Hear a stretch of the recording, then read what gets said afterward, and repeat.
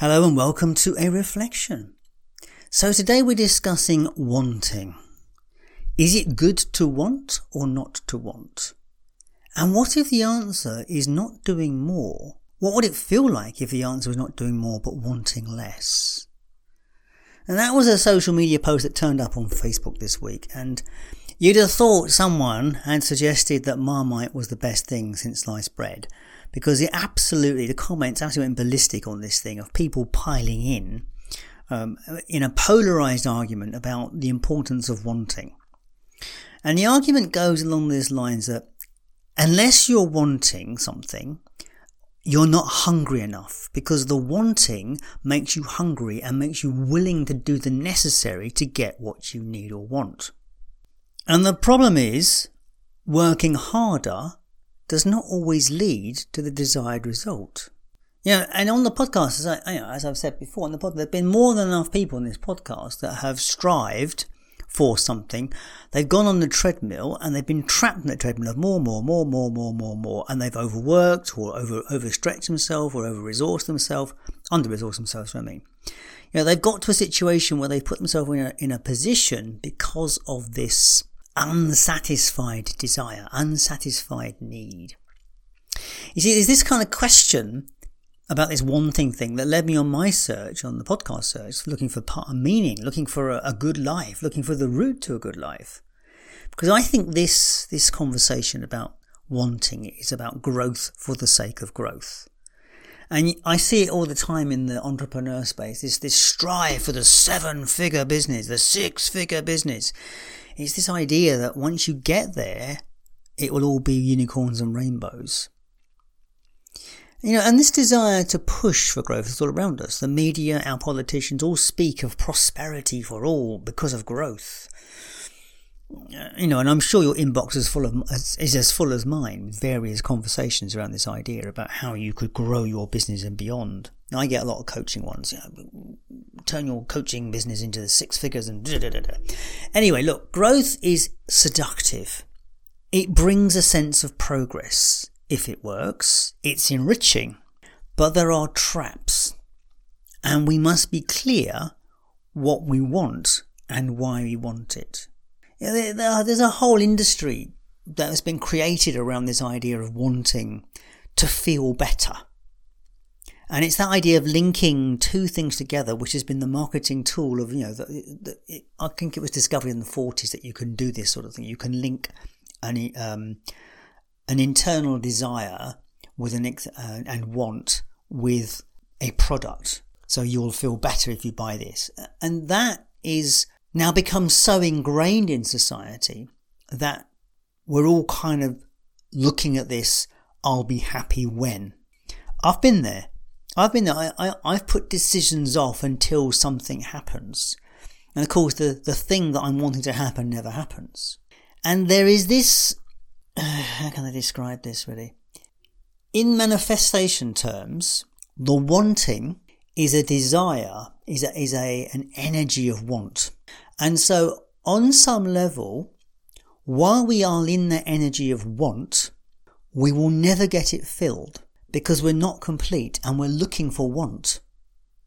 And so on some level, we constantly strive for more want and never get fulfilled in the process. As I said, and this process is self-feeding. It's like the idea that we will get somewhere when we have the beach body, we'll find the perfect person. When we have that dream car, when we get to a certain stage, all these things are external things, stuff, experiences that are there to fill the hole on the inside. Now, I'm not saying that wanting is bad. I'm saying it's the way we want and the why we want is where the care needs to be taken. So when wanting comes from a place of not being enough, comparison, or filling a void, there is no amount of success, no amount of getting what you want will be enough to fill that hole. And I know that sounds really annoying, but that's the truth of it. Now, 6 years ago, there was a void in my life. I was in a real hole about a lot of things. On the outside it looked pretty good. On the inside it was like, this ain't working really. And it was the podcast and a lot of conversations that pulled me out of that hole when I got to realise that it was my choice how I felt about things. How do we find healthy wanting? How do we do this from a place of flourishing and wanting for the right reasons? For me, it starts with values. You see, when we know what our values are, what is important to us, and we live life through those values, our wanting gets aligned with them from the inside or on the inside.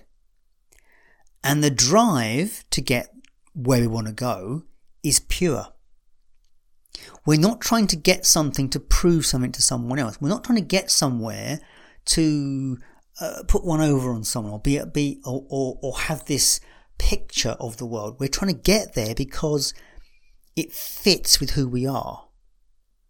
And sometimes when we actually recognize who we are, we have those values as who we are. We have that value of like, I am, my key value is, well, one of my key values is always moving people forward.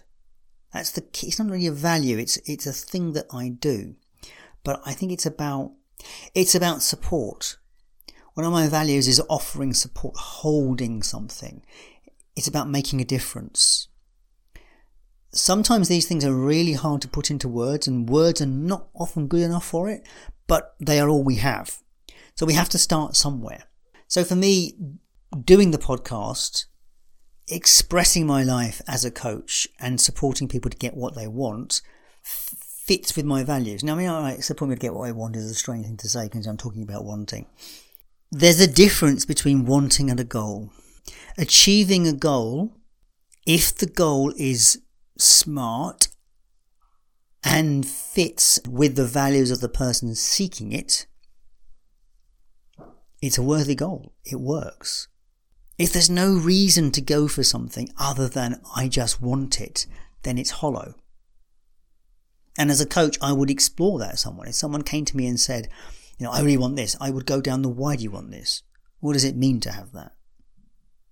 So let's go back to the values conversation and look at values. So I've done numerous podcasts on this, and I'm not going to go into huge detail in it today, but basically to define the values of which you live by, it's to start by looking at the words that matter to you.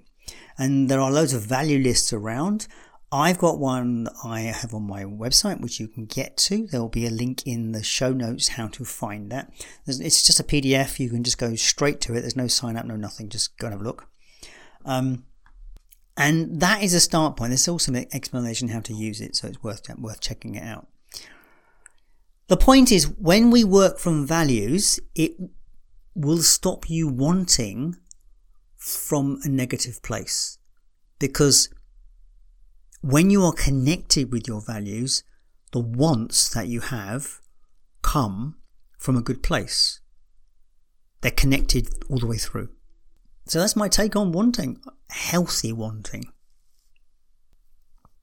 And so today, having been on this, doing this work for 6 years or so, my wants are much more simplistic. And at the same time, they're sort of expanding. It is about sharing my discoveries in mind, body, and coaching. My coaching is an expression of my desire to move people forward, to support people on their journey. My running, which is a huge part of my life, as you know, is about my mind and body and spirit connection, because there's definitely a spiritual element to running. It's a meditation process. Certainly some of the slow running I do, which is about breath and pace and listening and seeing the world go by, that is definitely something spiritual. Podcasting and speaking is an expression of my curiosity. And it's an expression of my curiosity in terms of that I love it when I can talk to people about any subject. And I can explore any subject. It's fascinating to me. there's always a surprise around the corner somewhere. There's always a surprise. There's always something new I haven't heard about, which I think is amazing. Anyway, I think that's probably about it for this week, really, for me. I would love to know how you get on with the values work. Do give it a try. If you want some support to help you with your values, describing your values, identifying your values, or helping you move forward in any way at all, do check out the podcast coaching area, because in there is the story coaching. It's all about your story, this process. So I'm very open to a chat, because we could really put you on the right target, even just by a simple conversation. Do check out the website and use that button to book a call, because you never know what we might discover. Anyway, as always, thank you so much for being here on this journey with me. If you've enjoyed the podcast, please share it with a friend, because that's how people like yourself find good podcasts. If you're using an app, give us some stars, because we do like some stars, or a review, even better. And thank you so much for your time and attention. I will catch you next time. All the best.